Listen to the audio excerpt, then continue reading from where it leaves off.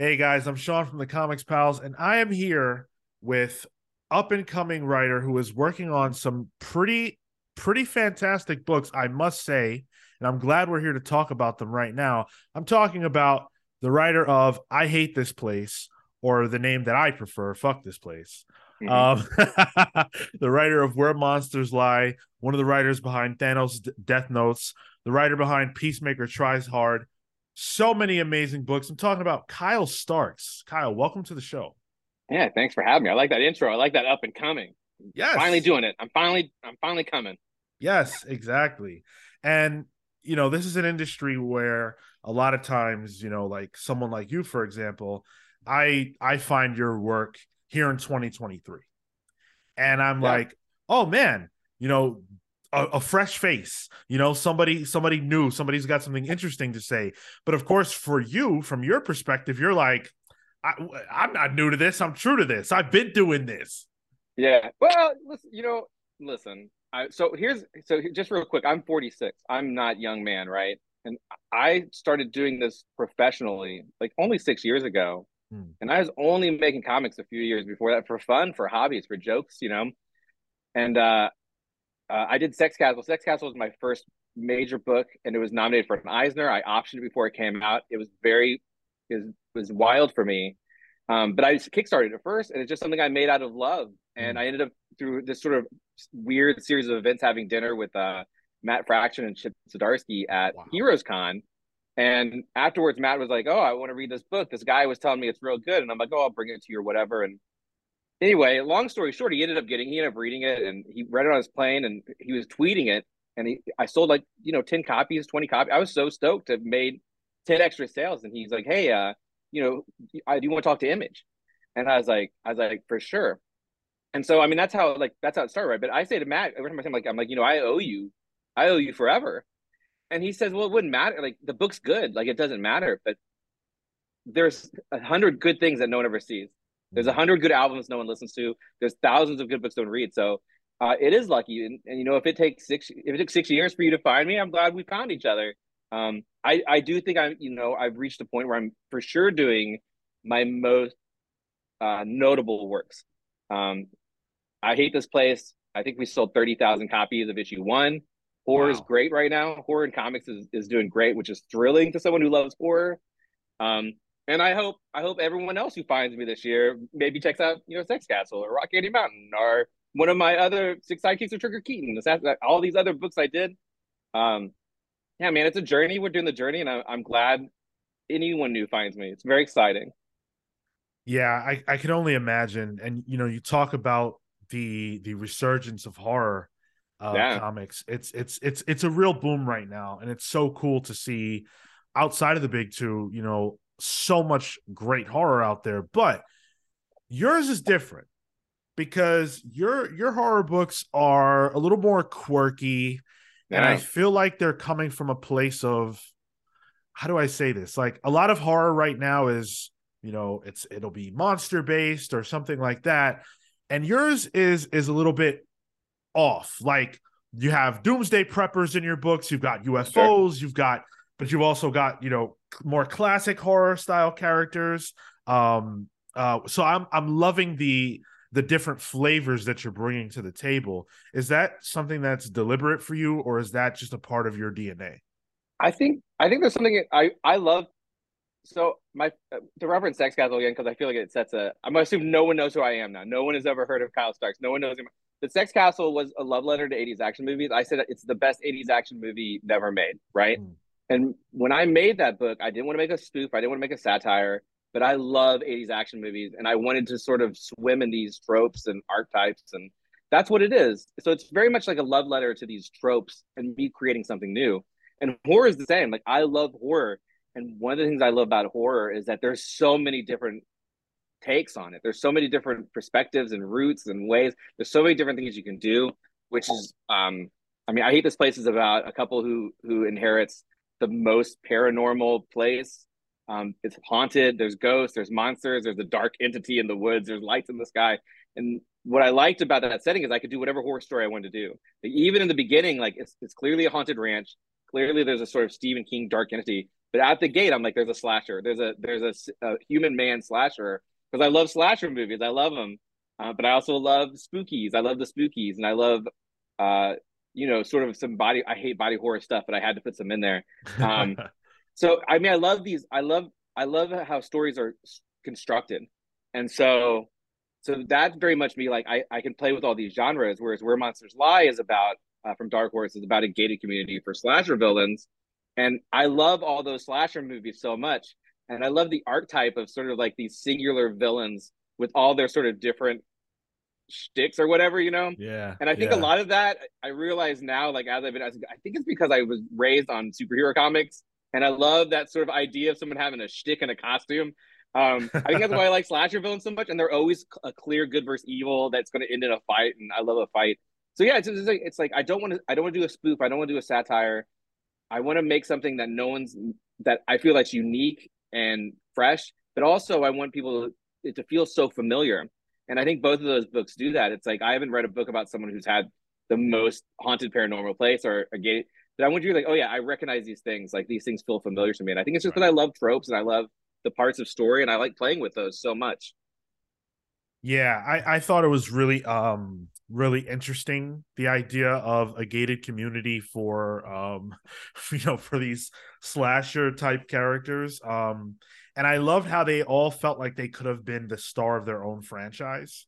Like if they had their own movie. And that was my sort of headcanon, is like these are all that they're Jason level in their own Yeah. respective spaces, and then they're brought together. It felt like a Super Smash Brothers of slasher villains. Yeah, that's a great. I love that. I love that Super Smash Brothers. Yeah, man. Let's hope Shutter. Let's get Shutter involved. Let's tell them.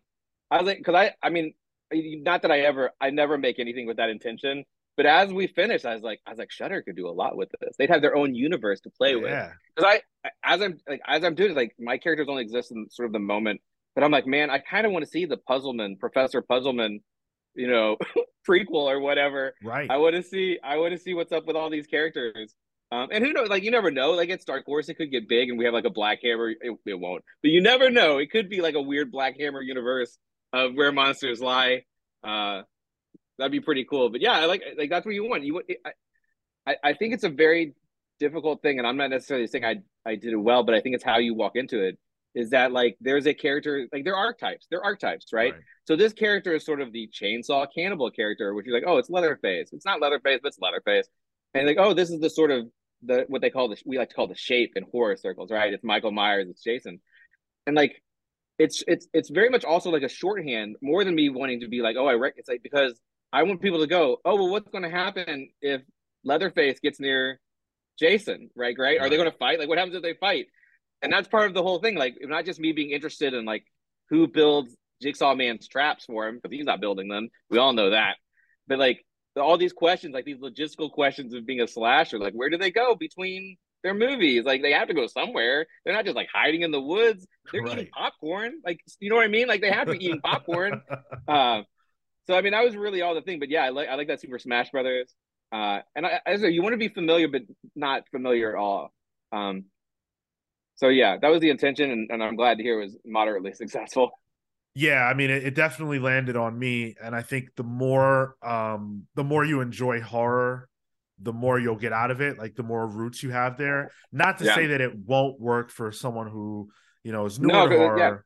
Like it'll feel right regardless, because no matter how much horror you've consumed in your life, everybody knows Jason, Freddy, like certain characters and certain ideas and horror archetypes.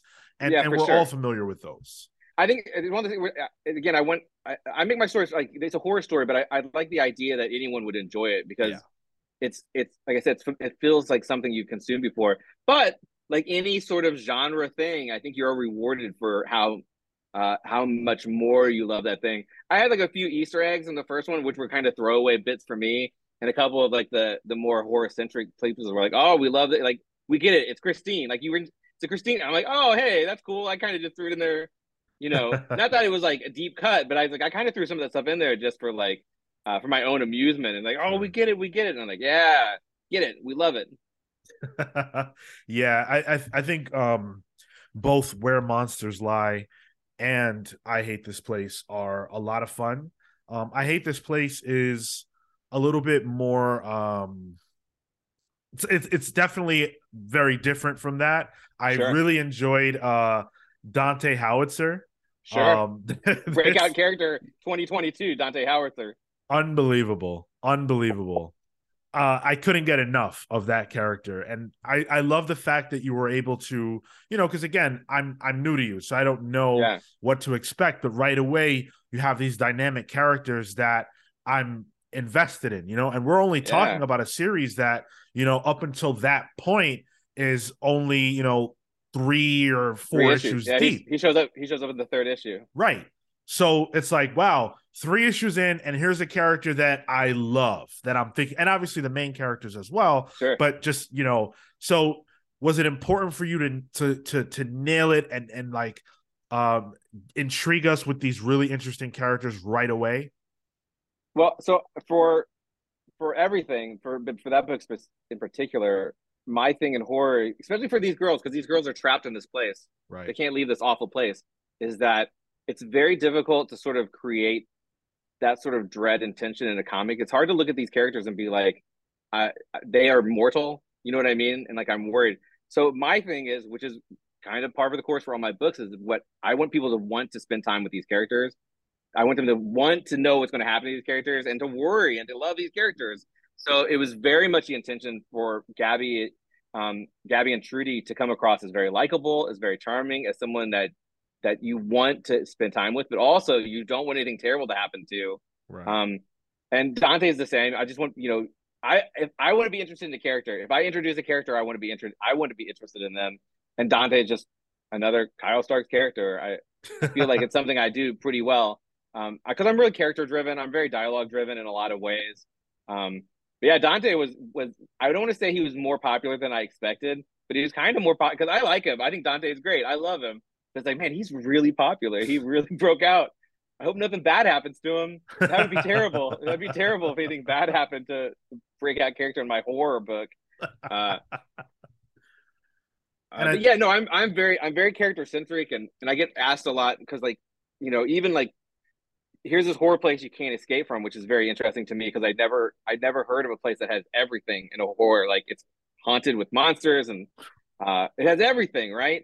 I never heard of that before, so I was very interested in that. But the setting's just a setting, and I need to figure out what the story. And the story is even more important than the characters. Like once I get to the story part, I'm like, this is the events that happen. right. Then the characters only exist to serve those functions, right? Like the characters really only exist to either cause some sort of reaction or to move the story along. And so when I get to that point, I'm like, well, now I need to be interested in these characters. And for Gabby and Trudy, one of them's a survivalist, and I thought, how interesting if you spend your whole life preparing to how to handle the worst situations, and then you find yourself on. There's no solution for this haunted. There's no resolution. You've never like you're. She's trying to figure out like civil war or like the water shortage. You know what I mean? Like she's like trying to. She's prepared herself for worst case scenarios, and now she's in a situation where she has no system for that, right? Mhm. And Gabby, her wife, is like a perpetual optimist, and it's the same. If you're a perpetual optimist, you're put in a situation that's there's nothing good coming out of it, right? Like how do you survive that? And those were things that were really interesting to me. And I thought also, I was like, oh, if they interest me, and these characters are not necessarily likable. Likable isn't the right word, though. These two characters are specifically very likable. Dante's kind of a dick, right? I mean, but like he's still like you're still like I can't wait to see what this guy does next, but to make them likable in a way that people go, I love these girls. I can't, I hope nothing happens to them. I want to see how they Right. get out of this next one. Like that's the secret for not any horror, but for a lot is the more you worry about those characters, the scarier it is, right? And I'm glad you said that, because that's actually something that I really felt strongly in this book that I don't often feel in horror, where it's like, hey, yeah, I'm here for Jason, I don't Yeah, care about the little kids he's killing or whatever. I'm here to see those moments happen, divorced from emotion about the people that he's killing. And for me, that actually diminishes my interest in horror, mainstream, like yeah, horror yeah. No, I'm with movie. you because it started different, right? It started with like we're following the victims, Right. and then by like three, it's like no, the victims aren't selling anything. They're dead after every movie anyway. People are here for Jason with his machete. Yeah. That's interesting. I hadn't really thought of it. It's 100% true. Right. I And think that so, I think like with nice house on the lake yeah. with the James City. I think Yeah. those characters. I think he does a great job of making you. And there's some of them are assholes, but I think he does a great job in that book, particularly of you going. I got to know more about these characters. Like I got to know more. Right. In a very lost way, Yeah, yeah, similar yeah, to, that show. He was able to do that. And I think that that was super effective.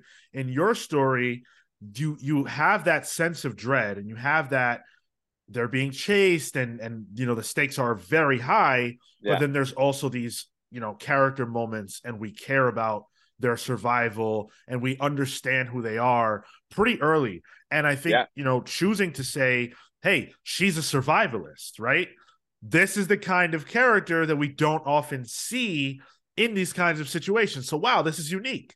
I care so much more, and it fits. It fits that she's a yeah. survivalist. So I've been having a blast, and it's so much fun. It's I fun, love to hear but it. it's also horror, and I feel Yeah, like we don't get that so much. yeah. I love to hear that. I think that's true. I think that's true of all. I've always said that I think comics should be fun, and I don't think enough people lean into that. And that's not to say they need to be funny or comedic, but I think it should be and sort of entertaining romp. And I'm not saying all comics should be that way, but Sure. like I want my comics to feel that way. Is like you're like that was fun, and even if it's sad or awful, that I still would be like, well, that was fun though. It's a really good use of my time. I enjoyed that experience, and I think in many ways that's sort of setting a low bar. Mm. But I think also it's like if I can give people, how long does it take to read a comic? 15 minutes, if that, right? 15 minutes of fun, man, I'm doing it, right? It can't be better than that. Yeah, So I absolutely. love that. I love to hear that. That's the word, like fun. I want people like those comics are fun. And no one's going to go. I don't think anyone. I'm really good friends with Matt Kent, and Matt Kent's comics are very cerebral. They're very like they're these sort of clever considerations, and they're doing sort of these artistic. And I'm like, man, that's smart. That's smart guy stuff right there. Uh, I don't want. I'm not looking for anyone to be like, wow, that's really smart. But I hope that people go, well, it was different and it was fun, and I really enjoyed it. And that's like the perfect review. That's the perfect review I could get. It was different and it was fun, and I really enjoyed it. Like that's all I'm looking for. Right. And I would also go out on a limb and say it's not just that. I would also say that you'll find characters that will stick with you, and like I'm still thinking about Dante, and I'm like, oh man, I can't wait to see what happens next. And I think that sometimes we can get so bogged down in you know the heaviness of storytelling that we can often forget, like, hey, this can also just be a good time, and Yeah. you can have an elevated good time. Like, it's not just popcorn. There can be substance there as well. Right, of course. Yeah. I hope so. And I hope so. I like that's my standard is it was fun. If I can get staggering work of genius, I'll take that too. I'll take staggering work of genius along with it. But I have a baseline, and if it's not fun, if it wasn't a good use of someone's $5, Hmm. then I failed. I feel like I failed, and I don't think I've done that yet. I've been very lucky in such a short time that I don't think I've made anything that's a waste of time yet. So where are you coming from as far as your philosophies on comics and what comics ought to be? What's your background as a fan of comics and a consumer of stories? Yeah, so I've been telling my origin story so much. So I can't remember not reading comics. My uncle's name is Tony Starks, and Wow. he's always bought and he's always had a side hustle of selling silver and golden age comics. I assume he's why we started reading comics. I suspect more we had a pool list because my mom wanted us to read, and we were both voracious readers. I think it was just like they like at the point we kept just reading them all the time. She's like, you just keep getting them as a weekly, excuse me, as a weekly pool list. Hmm. And I had the worst ones. I was a little kid, and I had the most like vanilla like that you could have. It was Spider Man, Hulk, Justice League, X Men, and at the time, none of them were good except for X Men. Spider Man was like fighting Fire Lord, like beating Fire Lord in fights, it's like the boring stuff. Sure. And Hulk was in these like this crossroads where like every story was sort of like a sort of sci-fi thing that wasn't like I was a little kid. I just want to see him fight Abomination. Like I didn't know. I just want to see him punch things, but he's in this weird. He's hanging out with this like black space with trees. Justice League was Justice League Detroit, which I'm sure colored me because I just love D level heroes so much, and I'm sure it's like these were not good. I should not have survived when I started. Like what I remember reading early, But me and my brothers both started working at the shop when we were 14, and the shop sold comics, it did movie rental, it bought and sold used books, used music, baseball cards, pornography. It was sort of this like weird jack of all trades, but because like I could, anytime a book came in, if I wanted to read it, I could take it. If I wanted to watch a movie, I could just rent it. If we read every comic, because there was fewer comics back then, every Tuesday night we read every comic, right? And so really through sort of my formative years working at 14, my daughter's 15, she's not working. Um, like I was able to just consume media, and I love consuming media. And I think just having spent years and years of consuming it, and being like, oh, I like this, and I like it because of this, which is how I do everything. That way I can find more of it. Like if you think about why you like a thing, like I like movies that I like coming of age stories. Like I figured it out. That's not me. I'm saying, for example, I do like a coming of age story, but so it's like find more coming of age stories. Like you'll be happier if you're. So that was really my thing, is like I was consuming all this stuff, um and that when I was 18, it was the 90s, and comics were all very grim, dark, and not much fun. And I kind of got out and I went to school to be a fine artist, which I wisely pivoted out of because there's no money in that. Um, and went to graphic design, and I never even did that. I did what they call pre-press, which is like you get people's graphic design ready for the press.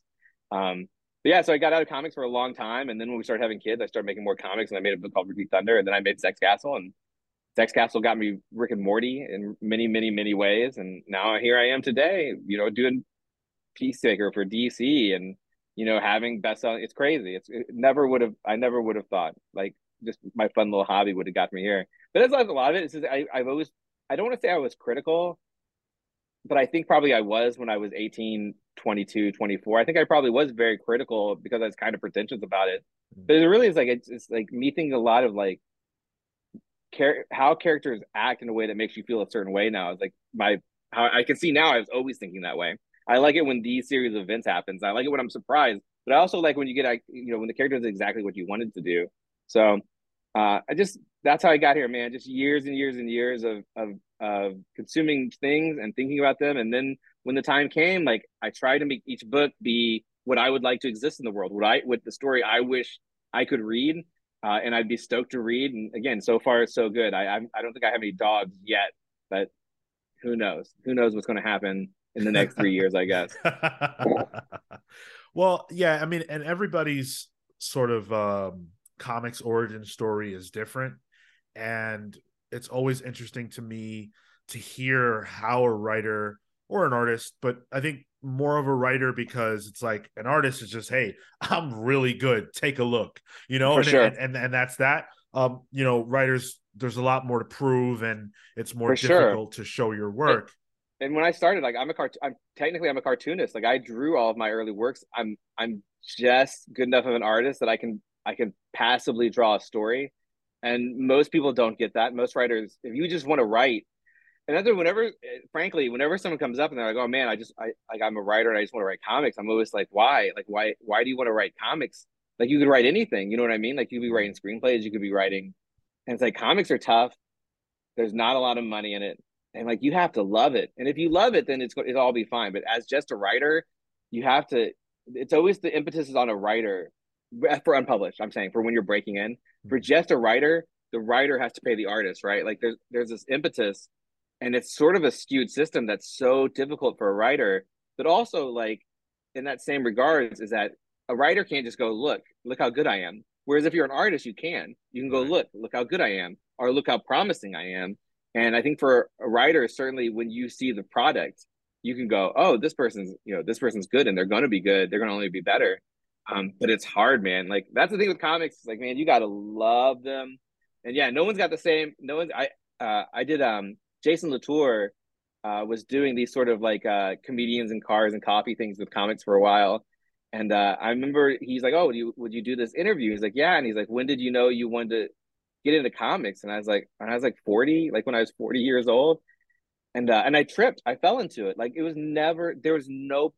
That's not entirely true, but there's really no point where I was like, "This is my future." I Right. always thought, "What a great hobby I have. This hobby pays me if I play my cards right." And Jason was like, he's like, when I was 13, I knew what he's like, I'm going to be in comics. And his whole thing was like, and I got the impression probably for a lot of people he talked to who were big names, bigger than me, right?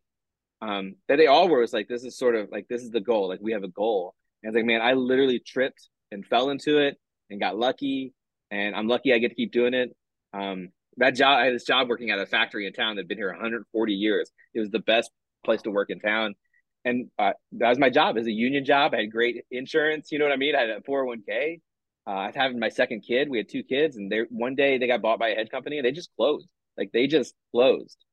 And my wife was like, and I'm like, I was like, I've done pre-press, which is why I've done it every place in town. We'll have to move. And she was like, well, do you think you could pull off comics? And I was like, I bet I could do it for you. I bet I could do 3 Kickstarters in a year, which is crazy. Now I think about it, I'm like, Wow. man, I could have then. Now it's like, that's too much work, man. Right. I was like, I bet I could do 3 Kickstarters and like maybe I can finally get a gig. Like who knows? And she wouldn't clean bathrooms at a hospital, which is the worst job. Like there's I can no worse imagine. job. You're cleaning the worst bathrooms. You know what I mean? Yeah. And she did that for 2 years, and it worked out because I got Rick and Morty. Like everything sort of fell into place. But man, there's luck involved. Like I mean, if you make, like I said, it goes back to what I said at the beginning. Make something great. It'll never stop talking about it. You'll probably be okay, but it's tough, man. There's for sure a lot of luck. There's a lot of luck involved, and I've been very, very lucky for sure, over and over. And I know, like I'm pretty good at this. I'm fairly good at this.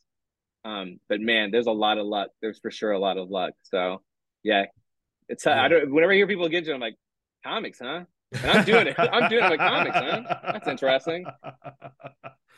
Well, it's also interesting because now we do have Kickstarter, which is Yeah, something it's that completely different. Well, just the internet. Because I think all the time, if so, I went pro 6 years ago, right? But if it was 30 years ago, I could never. I'd have to be in New York. There's no way. It's no conceivable way I could have done it. right. Internet. Just to be able to in a heartbeat show someone a picture or to show someone a page or yeah, just that makes it changes everything. It's just a completely different world. And thank God for Kickstarter because there's dudes who only do that and they're doing great. They're making a living doing that.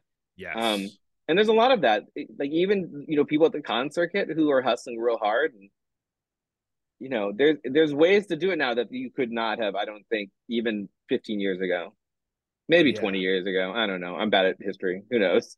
Well, it's been remarkable to see the industry change and how that has allowed for different voices. I mean, think about how much less dominated the industry is by the big two, in the sense that Yeah. like there's more than just that, right? Like we've Yeah, got, for sure.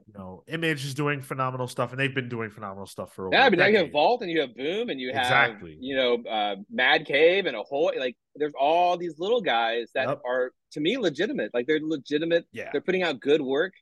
And it's just like we were talking about earlier, it's so crazy that horror, because in my entire life, when I'm exaggerating, because there's periods like, oh, there's 8 years of autobiography comics. You know what I mean? Like, Yeah, everyone loves, yeah, but it's like yeah. it's always been in the direct market. It's always been superhero comics are what I call thrillers, which is like espionage or like vaguely crime related.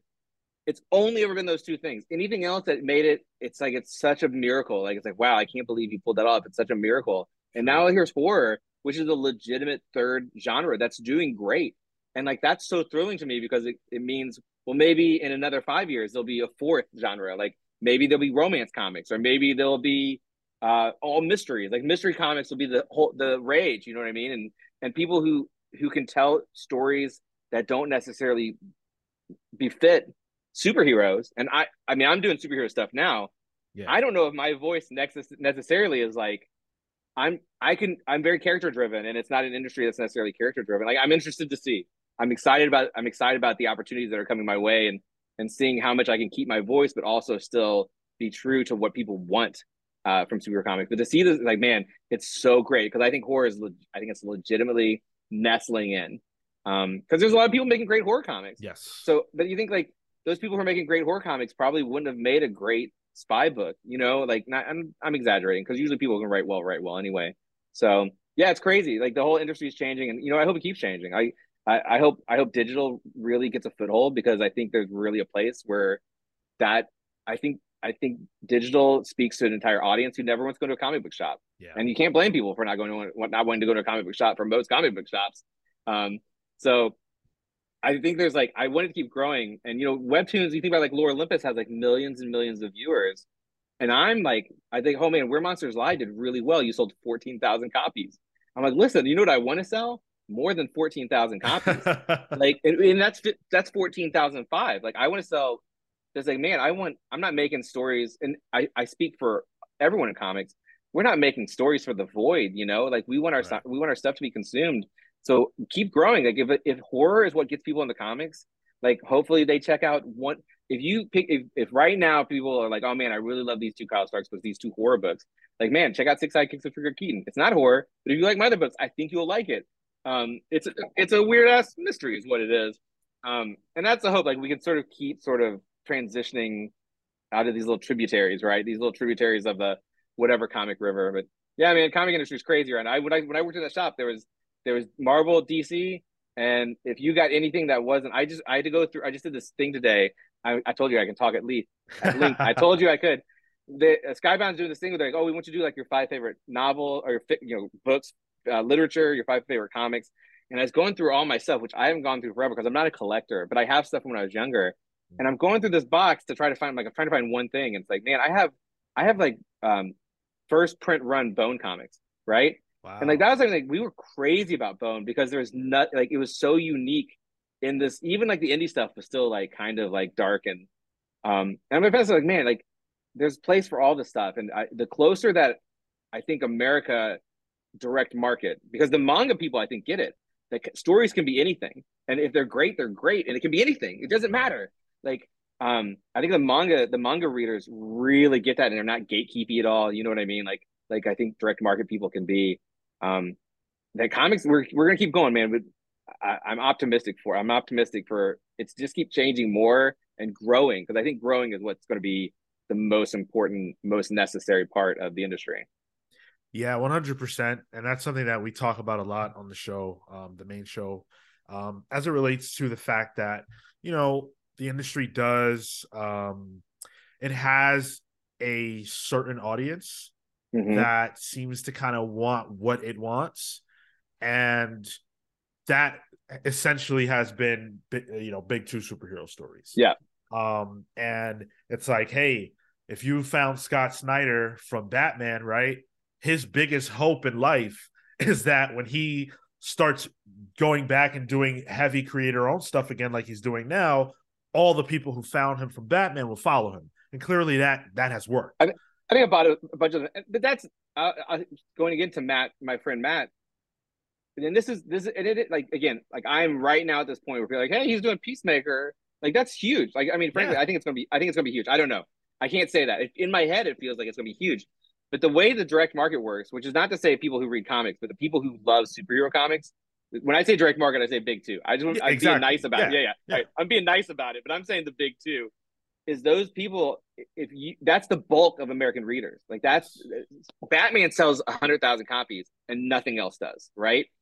And for whatever reason, if you can spend a couple of years of one good run, two good runs, then people will follow you because you've been validated. Matt did, Pistol Whip.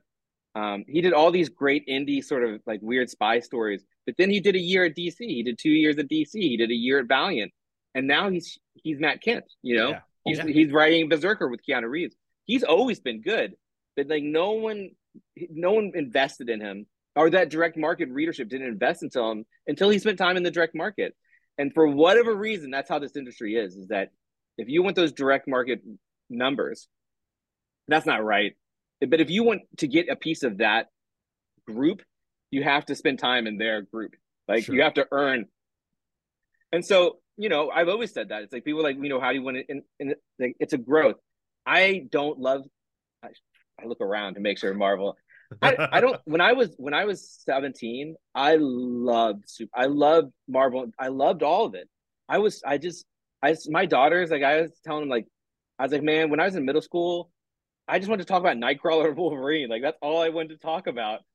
And then when I was 18 and I went to college, I was like, I was done. Like, I just didn't like, they put me in a place where I didn't really care. But I don't love those characters. Like, I don't obsess over those characters. I don't fixate because I get to make my own characters. I get to make Sure. Dante Howitzer, and I get to make um, Professor Puzzleman, and I get to make my own characters and my own worlds, and I love them more.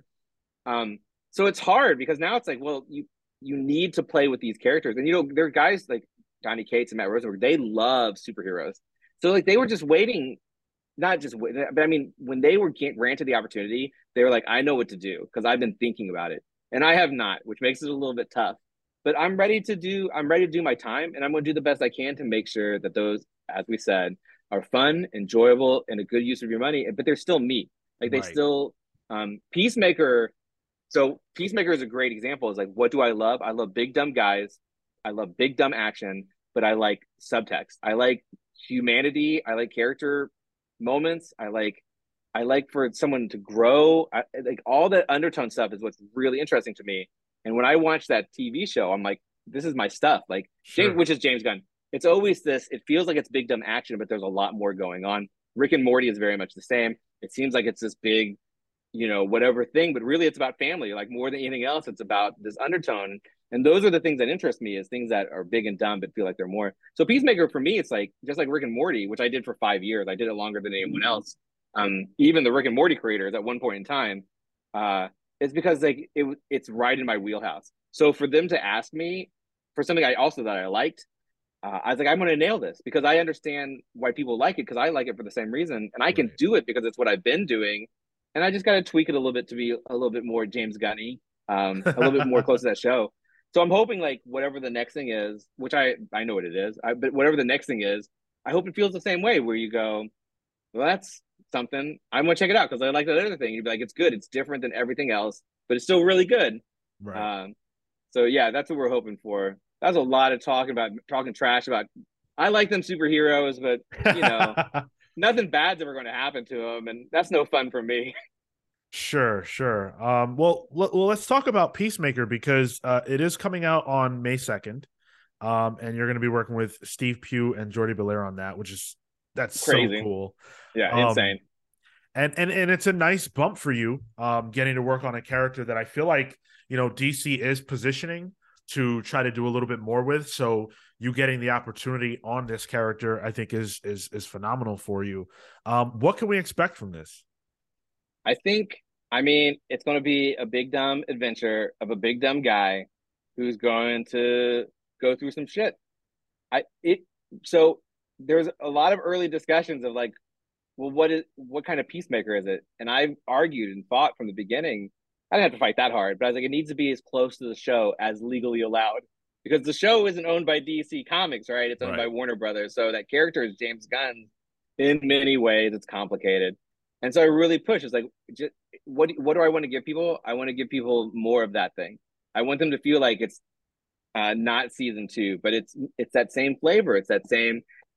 He's juvenile, he's dumb, but he's also sort of sensitive, and um, I don't want to give too much away because it really is, I think, a fun 6 books. But he goes on a great fun adventure.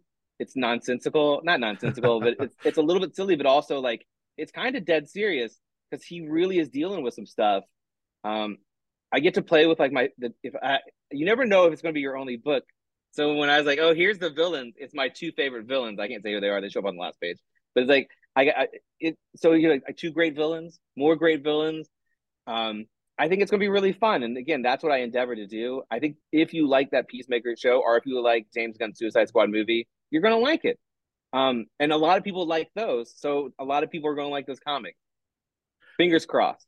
And Ooh, that's I'm right there with you. yeah. And I think that's the cool thing is that DC is essentially saying, "Hey, here's a character that we think can be something. And here's a character that people really like outside of the comics bubble." And they're giving you, Kyle Starks, a again an up and coming writer, the ball with this character that they clearly want to be something. So they're investing in you, and there's some level of faith there that they clearly have in you to tell a good story with this character. Is there any amount of pressure that you feel knowing that to be the case? No, no, that might be dumb on my part. Maybe now I feel like there should have. I mean, I, I feel like I feel like being like, hey, we want to make more of that, but we can't technically make that. And I Right. do a great opening page bit where I kind of set people up like, it's not quite the same. Like it can't be legally. I do like a fun little bit because I want when people who love Peacemaker pick that comic and open that first page, they're like, oh, it's going to be slightly different. You know what I mean? Yeah. because it has to legally. I don't have control. Like I wanted to use certain characters, and like you can't use those characters. Those are James Gunn's characters. Um, but it's like it's very much the same tone. It's very much the same character. It's the DC Comics Black Label version. I didn't. My only pressure, I didn't have any pressure from them. But my pressure was I want to make something good enough for the people who like that show. I want it to be. I want them to get that same feel. I want them to get more of that because that's what I want. Like I said, man, I'm trying to make stuff that I want too. Sure. And Rick and Morty was the same. Like I wanted to give people more episodes of the show, and for this, it's like I think it's that Peacemaker in comic form, which is really what I endeavored to do. And if I felt any pressure, it's whether or not I was completely 100% accurate in that portrayal or recreation. Portrayal is not right. In the sort of recreation of the tone, and I think I did. I think it's a really fun book. We're getting colors on issue 1 because obviously it's going to print like immediately. Jordy is unbelievable. Steve Pugh's unbelievable. All these books we talked about, Artyom Topilin on Where Monsters Lie with Lee Lawford, who's colored deadly. Those guys are great together. Piotr on Where Monsters Lie was perfect for that book. I've been really lucky to get great artists. Steve Pugh, like who knew? Who knew? Like I can just whomever Steve Pugh. That's cool. And some crazy variants. There's always it's people are like, who do you want to do for the variant? And I'm like, oh, I guess like my friend Chris Schweitzer who drew Six Sidekicks. I could probably get him. Like I get Erica Henderson because we did a book together. Nice. And they're like, oh, we're gonna have like Dan Hipp. And like I'm like, what are you talking about? Like wow. And like even with that Thanos book, they're like, is there an artist? And I'm like, oh, I don't know anyone. And like, oh well, Ron Lim says he'll draw your Thanos story. And I'm like, what are you talking about? Nice. That's not an option for me. Like who else is on this book? Someone good gets Ron Lim. Like I don't get that. So it's that's also like crazy is like that stuff is like I can't participate. I'm like I didn't know James Stocco and Fabio Moon and Tyler Quirk did covers for Where Monsters Lie, and I'm like I didn't know I could say any name. Like I didn't know. I thought you would know who I knew I could sucker into doing it. I didn't know I could just name artists. All that Peacemaker has like 100, and they're all by someone crazy good. Chris Anka's doing like all the main covers, and they're doing 2 versions of those covers. Wow. One's like a movie treatment cover, and they look so dope. Like they're so cool looking. And I'm like, what is that? Like usually like it's a fight. It's a fight on these covers because he's like the good interior artist and covers. Artyom's great. Piotr's great. I've been really lucky lately that it's not like a fight to try to get a good cover. But yeah, I mean, it's crazy. It's all crazy. But I didn't feel any pressure. My only pressure is to the readers. They know who I was prior. Like Chris Conroy was like he knew Sex Castle and he knew Rock Candy Mountain. So he knew and he'd said it like he was going to reach out to me before, but he's like not quite the right time or not. And he was right. I mean, I'm like I don't know if I would have done a good job on the thing that he said, but this one, you know, I think enough people were even my editor at Skybound I think was involved because he used to be at DC. He's like, you know, this is the guy you want to do this, and it's true. So I mean, that's me being objective. Like I don't know who. I just feel like this is the book for me. And I can't fail on this book. Now, what's the next thing? Like the next thing might not be like right in my wheelhouse. And I could feel pressure, but I feel like I have a very distinct voice, for better or for worse. I know I have a distinct voice, but whether or not that has like quantifiable like value to it, in terms of, like it's a really great voice everyone wants to participate with. Like only I can do that. So like kind of the only pressure is to the reader and to me is that I want to make sure it always feels like my story, even if it's not. Even if I'm like, if I do can't imagine. I don't know what my Superman story would be. Like, oh, he's doing Superman. It's not going to feel like all the other Supermans because it can't. Because like that's not me. And even if it's just there's 2 characters that have never been in Superman and they're dumb idiots, and that's my like thing. Like if that gets me through it, then it'll get me through it. Sure. So yeah, no real pressure. Going forward, we'll see. It is very intimidating because it's a different audience. And I'm like I said, I'm very character driven. And historically in those books, that's not how they work. Hawkeye, Vision. I mean, you can count the books that are just 100% character driven, right? Over everything else. And it's those books, by the way, usually when they do character driven stuff, is great. So I don't know why they don't do more of it, but I think it's because the readers don't necessarily want that. They want the world ending and some sort of magic monocle or something. I don't know. No one take magical monocle from me. All right. Peacemaker series volume 2, magical monocle. I don't know. No, I think you're making a really good point in that, like Tom King's Supergirl, Woman of Tomorrow, for example, was this tremendous story that, barely anybody bought. Like they bought it enough to get it where it needed to go, and then now it's completely sold out, and they actually Yeah, because just of James Gunn. restocked. Right, Because of James Gunn. because of James Gunn. But I think if the story wasn't strong, word of mouth would Oh have yeah. gotten around. Whereas it's the exact opposite. Yeah, I had not heard that book hadn't sold well because I think that's probably the best book of last year. And I'll tell you, Tom King does right now. He's like kind of only. I'm not reading if he's doing Batman. I've never read it, but I read all of his other stuff. And his stuff right now, Mr. Miracle, the Strange Adventures, is that the one? Yeah. Rorschach. What's the one he's doing with the great artist right now? Every single one of them. Oh, Human Target. Human Target with Human Greg Target. Smallwood. Yeah. Greg Smallwood's unbelievable. Yes. They're all, those books, like those Black Label books, basically are all 100% character driven. I think people really engage with them. That Supergirl, I think, is the best book of whatever year it was, 21 or 22. 22. And I can't believe it didn't sell well because it's so good and it's Tom King. And I'll tell you, I kind of hate reading that book at first because when you start reading it, that book is true grit. It is only true grit. That is true grit. It's not. That is that would be like me doing like Catcher in the Rye, but with Spider-Man. It's true grit. And I'm like, I can't believe this is happening. Like, I can't believe he's getting away with this. I can't believe people aren't just like tearing him apart. But by that second issue, and it's still true grit, it's not quite true grit, right? And it's like he used that idea of like sci-fi true grit. It's true grit. And like made it into this other thing, this other beautiful thing. That book's unbelievable. And like, it just shows you like James Gunn is so smart. Like it's just smart enough one to be like, why don't we use the stories that already exist because they're good. But I'm gonna tell you, if they make that movie, the bit where the horse comes around is gonna be very confusing to everybody. It's gonna be very confusing. But that's one of the best books I've read in quite some time. And I was mad. I hate that it's true grit. I hate it. But also, like by the end, I'm like, I love it. It's not true grit anymore. By the end, kind of. So it's just like he was like, I wonder what the superhero version of True Grit is, and then he made a beautiful, unique baby. Anyway, and it is kind of sad though, because like when I spoke to Tom, I brought up Human Target and how tremendous and how much we love it and everything like that, and he's like, well, that's great, and I'm glad you brought that up because everybody only wants to talk about Batman and no one's buying Human Target. Really? And, yeah. And it's like, well, then what is it that people like in comics if Human Target is not worth their dollar? Yeah, you know what I'm saying? I will say, and I can't speak for Mr. King because he's in a different sphere than I am. If you write on Batman, Batman's the #1 selling book every time it comes out, and it's not close. It's literally twice as much as the next issue, right? So I wonder if that doesn't implant an idea in your head of what sales should be. I bet you Human Target selling 30,000 copies, and that's unbelievable for direct. That's an unbelievable number. I think Rick and Morty sold 15,000, which is, if you think about it, it's such a small number, and it was called a sales beast. Sales beast Rick and Morty with its monthly 15,000. Just doesn't seem like very many, Yeah, and those are the realities of the numbers in comics, and it sounds so small, but like that's the business. That's I know. It's unbelievable. It should be bigger.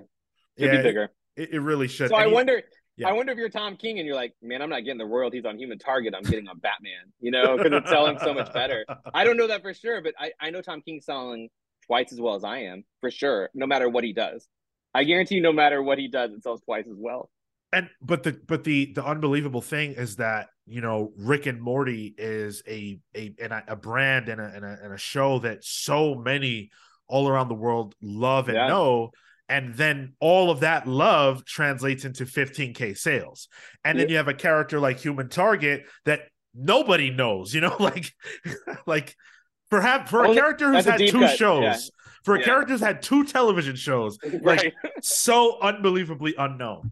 I forgot it had a TV show, like 5 years ago, like not even too long. Not that long ago. I remember one from like the mid 2000s that was on Fox, I think, but like pretty that's low. So fun. I forgot all about that show.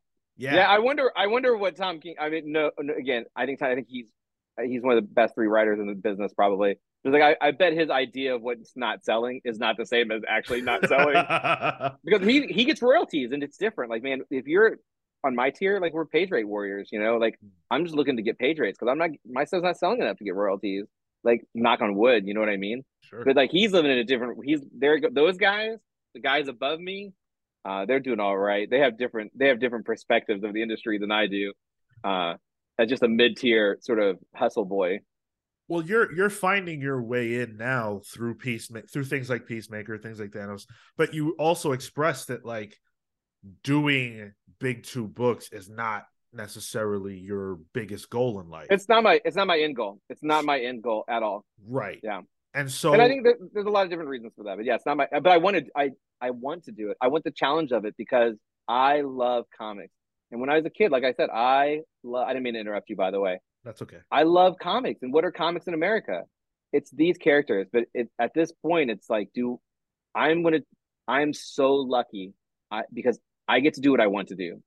Will that be the case? It's been that way 6 years, and before then, when I was just dancing in the dark, and at the point where those sort of start to fight each other, and then I don't want to do it because I'm Right. so lucky. Like I don't have to do it right now, and I think like I've not had to do it. I've not had to do it, but I want to. I want the challenge. Like I started doing, for all intents and purposes, action comedy, and then I did action comedy mysteries, and now I'm sort of doing horror and maybe more horror comic, but I want to do everything. I want to do everything.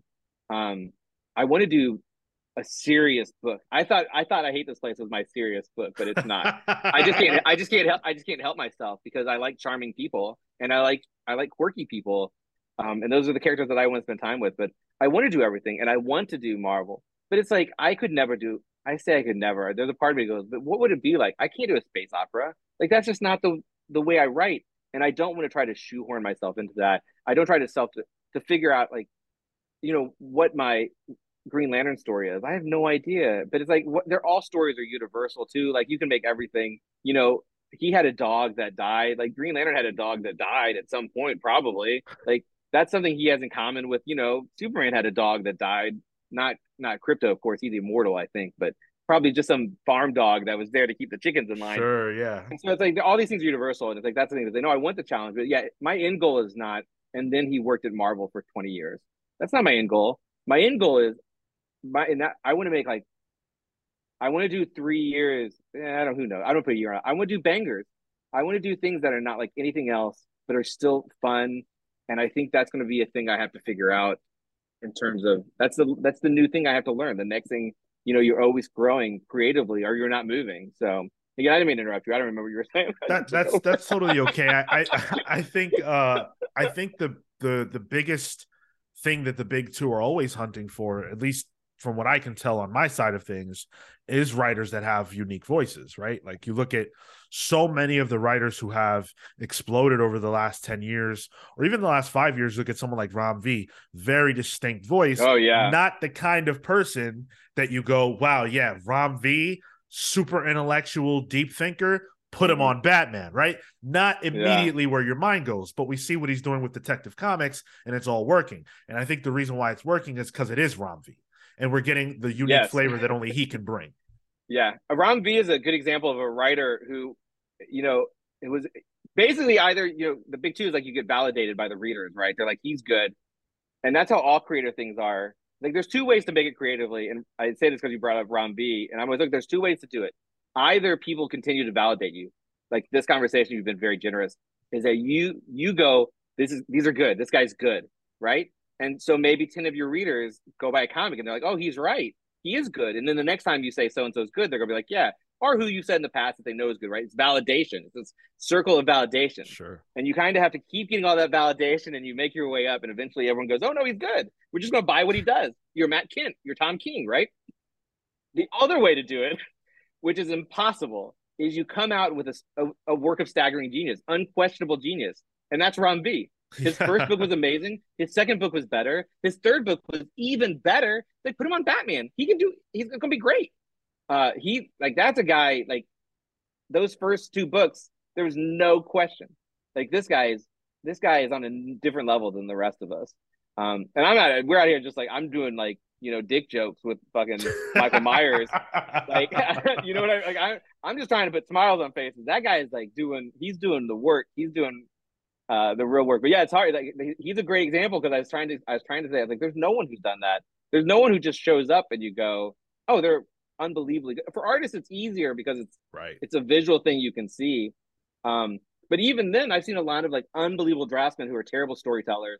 Comics are different, like illustrations, not comics, and illustrations, not animation, so on and so forth. But Ram V is a good example of someone who's just unquestionably good. Like, there's no question how good he is. And I only Yeah, put him on Batman.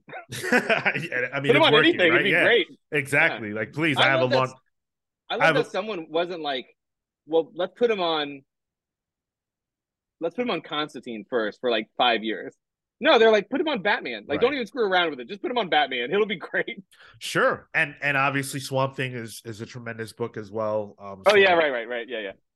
but I brought up Rom to say, like, yeah, you're not necessarily the writer who's going to do what Rom V wants to do, but you're the writer who's going to do what Kyle Starks wants to do.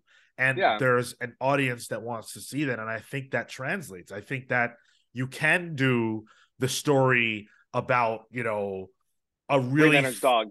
yeah, you can do that. You can do the Batman story where it's like, yeah, okay, it's not the most serious. It's not, it's not the death of Batman. It's not Morrison. It's not what Morrison was trying to do, but it is a very fun Bat family story, for example. Yeah, for sure. Like, And you know what? I hope that's true. I really hope that's true because that's what's going to happen. hey, And listen, sales will decide if that is true and if I get to keep doing it. yes, and that's 100K sales guaranteed, right? So straight to the bank. Holy smokes! A royalty check? Who even knew?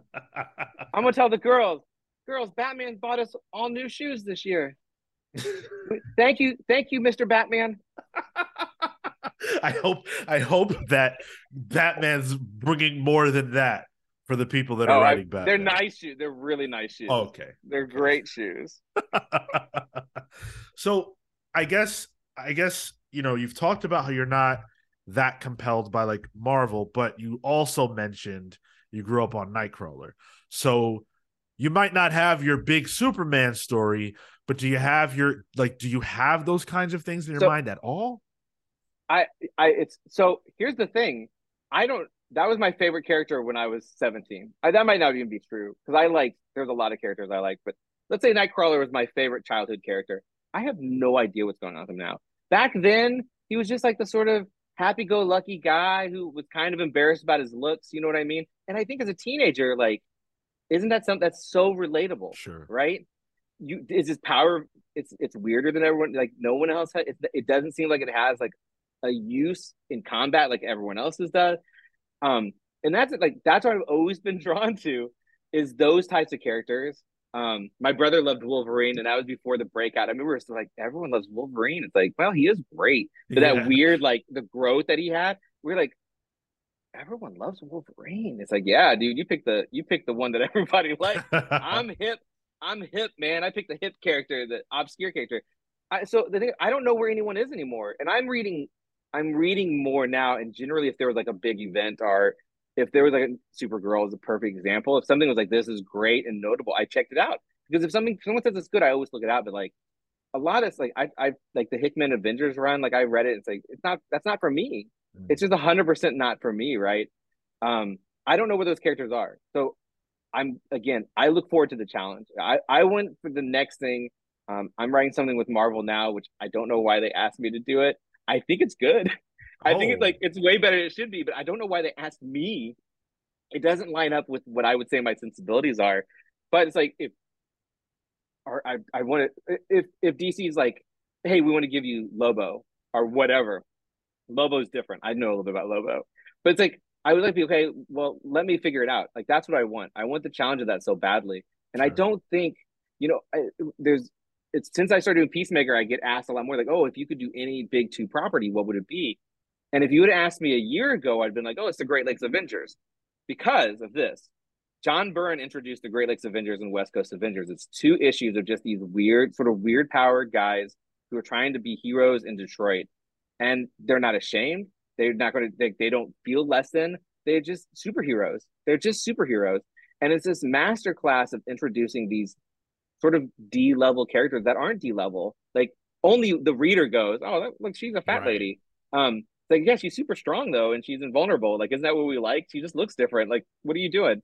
And John Byrne had a knack for that Alpha Flight, like just Next Men. Like he had a knack for creating.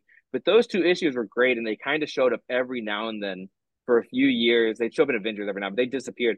And I love this. Like I'm from the Midwest, and I'm sure like the fact that it wasn't L.A. or New York for once in a comic.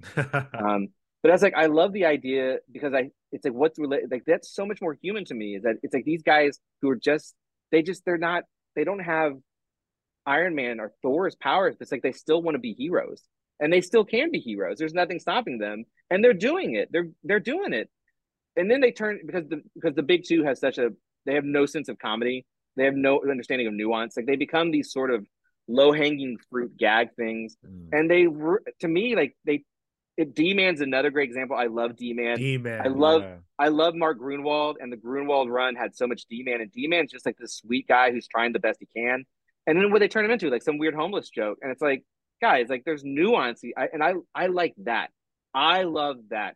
So I got to do Great Lakes Avengers. I got to do a Great Lakes Avengers strip for Marvel Unlimited, and I basically rolled back all the things I hate that have been done to the Great Lakes Avengers. So that would be my answer, but I kind of got to do it. Um, but I love those are the characters I love. Nomad, but the Nomad that had a baby and a shotgun. Like those are the characters that I'm like, these interest me.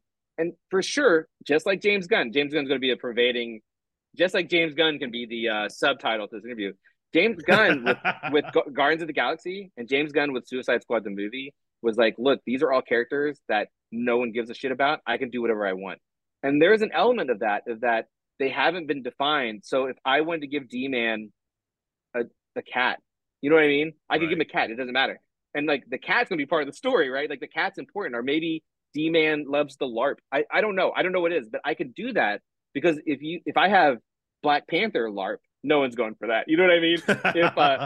If if Thor suddenly loves like collectibles, like no one's going for that.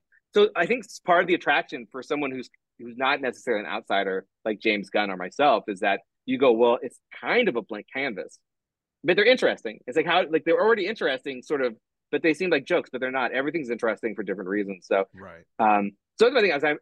I wish I could be like, I know what's happened to this character for the last 10 years, and so I'm excited about because I can see all the ways to manipulate. You know what I mean? Like, oh, there was sometimes the writer introduced the thing and never went back to it, and I want to bring Yeah. that. I have no idea, um, and that's not because I don't like it. It's just because I've been reading Kaiju Max instead. I've been reading Headlopper instead. I've been reading Four Kids Walking. I'm reading other things. You know what I mean? I'm reading the stuff that's in the same. I'm reading Stillwater. I'm not. I didn't read Batman. I read Stillwater and In. You know, like that's what I read from Chip over the last. I read Public Domain. Like Public Domain, Love that. so good. Yeah. But I it's the challenge because I consider myself a storyteller, and again, it's a very specific voice, whether it's good or bad. But I think it's interesting. I think it's different, and I want the challenge for sure. And here's the thing: like I watch that show, and I'm like, this is Peacemaker for me. And I got to make this character, and I'm like, that character's for me. I could write Peacemaker forever. Am I doing? I'm doing 6 issues. But it's like I'm interested because that next character is like I'm probably going to fall in love. Like maybe I fall in love with Ghost Rider. Maybe I fall in love with obscure name X Detective Chimp. That seems like what I do is Detective Chimp. I feel like that would Um, be a yeah, that would be a fit. but like it could be anyone. It's like you just find I just have to find my hook into it, and I'm excited about the challenge. And I guarantee I would bet at some point I'll be like, man, like I loved the New Warriors, like the New Warriors and Thunderbolts sort of came out at the same time, and Yeah. I felt during a time of very dark comics. They were like regular ass superhero comics, and I loved them. And that's like, was it like, man, I'm writing Night Thrasher. How weird would that be? Like, I'd be like, this is crazy. This is crazy because I think about that kid. I think about that 18-year-old kid who just loved Nightcrawler. You know what I mean?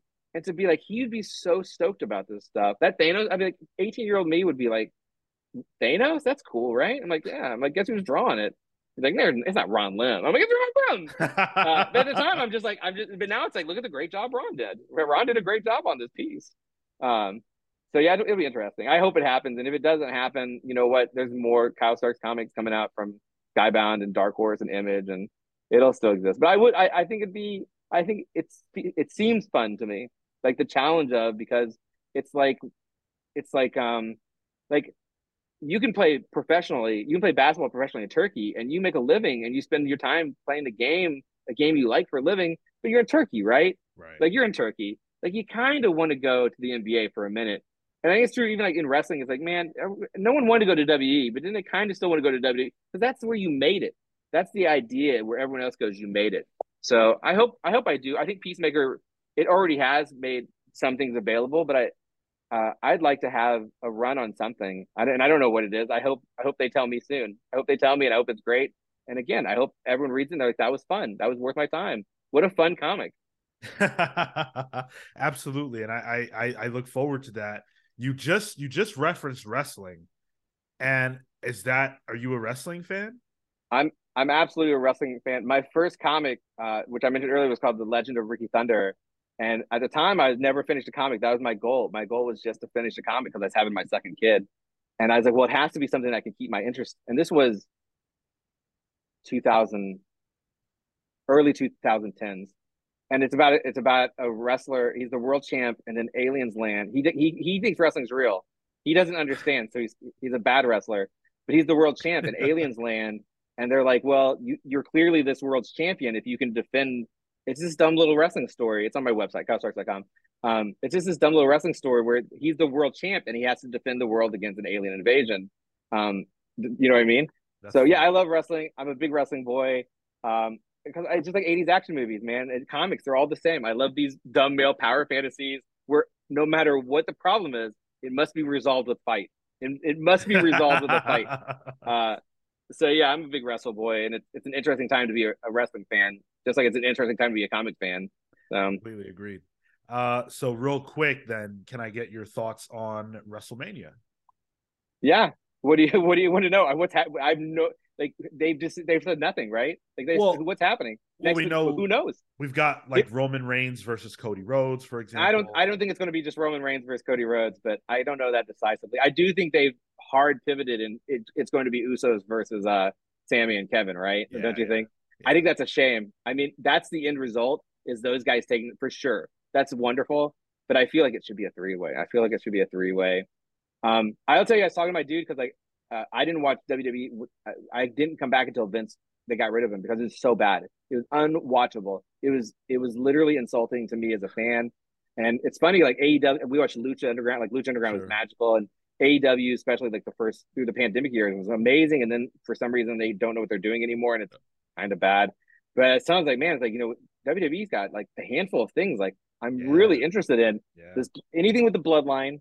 I'm really interested in Ray and Dom Oh my God, because it's just a good yes, story, right? But I yes. think I'll tell you, like what I can't believe I'm excited about. I can't believe I'm excited for Brock Lesnar to throw this 7 foot man around a ring Come for like 15 on. minutes, and it's like, why am I excited? It's like because I want to see him ragdoll a giant man, and that's so it's so messed up. But I'm like, I'm kind of really excited to see him ragdoll this giant man for 15 minutes. There's no story there. It's just Brock Lesnar is going to kill a man, and I'm here for it. Yeah. But they have a lot of stuff going on. There's either lesser stuff like the Edge and Judgment Day stuff. I think is passingly interesting because everyone's good. But it's like I'm not. But I tell them I do. I'm like, you know what? I'm really enjoying NXT, and I enjoy NXT because it feels like a high school talent show. Sure. Everyone's trying really hard, but it's like everyone's trying. Like Yeah. everyone's trying. And it's also like everyone's trying to get just like a little bit of attention. And my guy was like, he's like, the wrestling's terrible. I'm like, well, the wrestling's the least interesting part of wrestling, especially if it's a WWE product. I don't, I'm not like, man, I hope I get to see 2 hours of people fake fight really good today. I'm like, give me my soap operas. Give me my soap operas, and I want them to fight at the end. Like, that's all I want. It's an interesting time. WWE is great. I do a sticker club. This is my bad pitch. I do a sticker club through my Patreon. It's $5 a month. I do 2 stickers. It's whatever I want. Sometimes I let my Patreon vote. That's the way you do it through Patreon. And this month, at the end of what's this? The first of April, I'm sending out 2 stickers. It's Sammy and Roman. Sammy and Roman. You can see Oh. them on my Instagram or on my Twitter. So because it's and I've avoided wrestling because like I have my fans who are comic book fans, and it's a lot of movie stuff. It's whatever. There's like Total Recall. Mhm. We just did. I just did Darkhawk and Sleepwalker for last month because they want to do '90s Marvel dumb Marvel stuff. And so it's my first wrestling, and I'm kind of because like that's a whole different sticker club. But it's like I'm in love with the story. It's the best story in 10 years, maybe longer, frankly. Um, So yeah, and then next month's like Dolly Parton. Well, it's crazy. It's a crazy thing. It's like whatever I want to do, but I let my Patreon vote maybe twice a year because I don't know what to do. Mm, Um, but yeah, this month we're doing because I'm so into WWE right now. I think they're doing a great job, and I love Sami. Sami Zayn, I think is the new Mick Foley, right? Like, don't you think he's got that same? totally, Yeah, and totally. here's the thing, the craziest thing because I'm an indie guy. I was a Chikara guy. I don't know if you know anything about Chikara, but Yeah, yeah. Chikara it was wrestling for superhero fans, and it should have been huge. But loved El Generico, and this guy who is cashing checks with his mouth right now, like at the highest level. Like his stuff is Cody's are great. Don't get me wrong, but Sammy's connecting right. And this is a guy who, until he went to WWE, never said a word of English and never said more than 2 words. Never said more than 2 words, and now it's like, what a prodigy! Like what just a Shocking. prodigy I think he is. Yeah, so, I mean, I loved him in NXT. I love him. No, who else can put on a match with Johnny Knoxville that anyone wants to actually watch? It Right? was Oh, good. that it was so good because he's great. Now I'll tell you, this is I don't. This is the point where like people are like, no, we came for the comics. So there was a bit during the Indies when Chikara was and X Pac was kind of doing this, not a retirement tour, but he's sort of doing the I Still Got It tour, right? And X Pac's not a very good wrestler. He's fine. Yeah. Listen, he's just not. I know in WWE the 1 2 3 Kid was better than 90, but that's a low bar, my guys. And people will tell me like, man, like X Pac really got it. And I'm like, he's fine. What are you saying? I'm like, no, did you see that match he had with El Generico? And I'm like, my dude, that's El Generico. Like that's not X Pac. El Generico is that good, and everyone looks good with him. That's how good that dude is. Like you're reading Right. this the wrong way. So seeing him and like Kevin Owens is still Kevin Steen. I have to correct myself every time I go to say because he's still be Kevin Steen to me. Their run in Ring of Honor is one of their story in Ring of Honor is the same as Raven and Tommy Dreamer in ECW. It's an all time Stone Cold and Undertaker even all time goat storylines. And I don't know if it quite gets the attention it deserves. That drama they had, those crazy ladder matches, it was like the highest drama wrestling can be. And man, that's when wrestling does. When people don't like wrestling, I'm like, sure, of course you don't. Why would you? But if you want to watch Kevin Owens, Kevin Steen, and El Generico in Ring of Honor, I bet you might change your mind. If you're following Sami Zayn and Roman Reigns, you might change your mind because it's crazy. It's high. It's storytelling at the highest level, Yeah. and it's doing it. And it's not a movie. It's not. You can't tell stories in that like you can any place else. The format's different. It doesn't make any sense. It's not suited to tell a story. Like you have to finagle. They're working so hard to make like where do you put the people to do the next thing? Where's the segment? You have to do a segments. It's crazy. Wrestling's crazy, and it's wrestling, action movies, horror too, comic books. Is that at their base, they're fine. You read one and you'll be like that was fine, and that's sort of the baseline. They're mostly just fine, but every now and then they rise above. They rise above, and when they do, it's like this is as high as art can be because of the handicaps they had, the disabilities they had to overcome, right? Um, and that's why I love those. I love what they would call low art. 20 years ago, you've been like, oh, that's low art. Like those are low art. It's like no, now we call them genre, which is way better. They're niche genres. That's what I love, man. You have to overcome so much to tell a good superhero comic or to tell a good horror movie. Because most of the time they're just fine. They're just fine, and that's again why my bar was so low. Right? I just want people to be like that was entertaining because I just don't want to be fine. I don't want people to be like that was fine. I want to be Right. like that was entertaining, and I endeavor for that. Yeah, WWE is great right now. God bless the WWE right now. I'm completely Poor with poor you. Almas is a dead man at the beginning. He's in trouble. He's dead man. And also please don't bring back Vince. I did want to say, Please. right, the stickers that you talked about, I'm looking at them now. The Roman and Sammy, they're so much fun, and there's a whole bunch more that I'm seeing here. Yeah, I have a bunch Clearly of them. is a blast. I saw one when I was looking you up. I saw one of Bane doing a kickflip, I think. But That that's was on my. fun. I think it's on my Threadless because he was born in the skate park. Not the anyway. Yeah, I think you can get a sticker, but that's on Threadless. That's on Threadless. I have a shop that I never use, but yeah, I had a dumb Bane joke. I was like, let's put it on a shirt. I have a dumb RoboCop joke that's on there on that shop too. Um, but yeah, the sticker club's fun. I What do you do with 24 stickers a year? I don't know. I don't know what people do with them. I think they just stack them up, but they're fun. They're fun. They're fun little things to do, and I think Patreon's a great way to engage with any creator. Mhm. Um, I'm so busy right now. I'm a bad Patreon, but if you passingly like someone, I speak to anyone, not just you, obviously, because I'm sure you know. But if you're like, man, I really like, um, I'm looking around to just think of someone. Well, the Comics Pals are a great example because we have a Patreon page. Right, perfect. Well, okay, yeah. So I mean, that's a perfect thing. Like, and here's the thing: Patreon is great for podcasts because it makes the most Yeah. sense. Because it's a format suited to getting a little bit extra, and because you're at there's how else are you making money? Like the only way you're making money is through advertisers or through Patreon, probably, right? Am I Yeah. wrong? Yeah. All right. Or YouTube. So yeah, YouTube has some opportunities, but yeah. YouTube with ad sales and stuff too. So like, if you like a creator and they have a Patreon, and if you like someone, if you like Ron B, I don't know if Ron B does. Probably he probably doesn't need it, but maybe or Substack. Substack is very similar in a sketchier, weirder way. Um, is that I think it's a great way to support someone you like, but you also get to interact with them. And this goes again to what you said earlier. Like it's such a weird time because now if someone reads my Peacemaker on May 2nd or whenever it comes out and they like it, they can literally just talk to me. Right. They can just I exist everywhere. And whether or not I necessarily respond, I probably will. Whether or not I respond, right? But it's like you can someone could get on my Patreon and send me a message and I'll respond to it. If you're on Patreon, I have to. You gave me money, I have to respond. I don't legally have to, but I'm obligated because I'm a Midwestern boy. But it's a crazy. That's another crazy thing is like, and there's so many conventions. Like, if you want to meet the person who made the thing you like, you can. If you want to ask them a question, you can.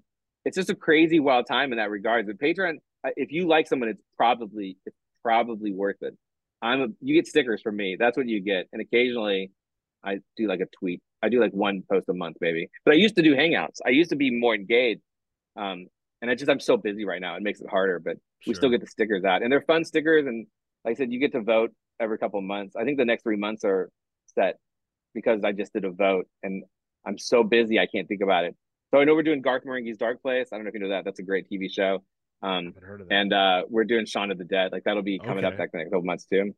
Yeah, there's obscure. That's what I like about it is because it's whatever I want. You know what I mean? And at the same time, my patrons like, what do you guys want? You want me to do Garth Marenghi's Dark Place? Yeah, I love that. Would I go out at that's something when I first started, I had a Garth Marenghi's Dark Place like print, and no one ever bought it because no one knew what it was. But if you did buy it, I thought you were the cool. Like this is my guy, right? Like I found my people. And now it's like I just get to do whatever I want, which is great. That's a great. It's on no, it's on Peacock. It used to be on Hulu. It's great. It's got one of the guys from What We Do in Shadows in it, Okay. and it's got Richard Ayoade in it. You know Richard from IT Crowd. I don't. I Uh, don't. ooh, IT Crowd's great. That's on Netflix. These are British shows. That's why you don't know what they are. But Okay. Yeah. I'm uh, like, huh. yeah, IT Crowd's great. Garth Marenghi's Dark Place is great. It's basically like Stephen King wrote a medical drama. If it's a spoof of like if Stephen King wrote a medical drama, it's very funny. I think it's 6 episodes. That's all it lasted. Oh, And wow. it's like comically low budget because it would have been it's like an 80s. It's set in the 80s. You know what I mean? Yeah. Anyway, who cares about Garth Marenghi's Dark Place besides me and all the Garth Marenghi Dark Place fans, I guess. But Well, if you do care, then I think Kyle's Patreon page would be a great place to go, so that that's you can right. get that sticker. And I want to say, thank you so much for your time, Kyle, because Yeah, I love whenever on this show we get to speak to creators who are doing different things, and that's fun. For me as someone who's been reading comics for 20 years. I will always love superheroes. I will never, my fascination with them will never go away, but I yeah, need something different also. And yeah. for people like me and people like you, clearly, there's never been a better time to be a comics fan than you'd have to go to before the direct market when you had like all kinds of different genres and it was an explosion and Mm-hmm. superheroes were just a small part of the bigger picture. So I appreciate you being one of those bright spots in the industry and Hey. someone who's doing something that's different and special. So yes, thank you for that. Well, thanks for saying that, man. That means a lot because we out here trying. You know, Yeah. we're out here trying. Well, let the people know where they can find you and keep up with your work. Yeah, I'm at the Kyle Starks on all of them: Facebook, Twitter, Instagram. KyleStarks.com is my site. You can buy things off me. Don't buy it from your shop, man. I want your money so badly, but your shop is selling my book. So order from their shop. Uh, don't order from Amazon unless you absolutely have to. Uh, order from your shop. We love it. We love it. We love it. If you go in there and you tell us if 10 people go into a shop this weekend and say, I want this book by Kyle Stark, they'll be like, oh, and they'll pay attention to the next one. Right now, I have 2 books coming out. I have the second art of I Hate This Place, which started. They both started the beginning of this month. They're on the same day. They'll be coming out for the same day, I think, for the next 2 months. Um, Where Monsters Lie issue. So the new arc started. The first trades in stores now. I Hate This Place. Came out in December. It's very good. The new arc just started, so your shop price still has issue 6. You can probably get on right now. Where Monsters Lie just started, which is my new 4-issue series from Dark Horse, which is about a gated community for slasher villains. It's very good. And then once that ends, I think the same day. There's 5 weekends this month, so it might not be, but I think the Peacemaker comes out the same day I Hate This Place and Where Monsters Lie does. So I think it's going to be like double Kyle for a while.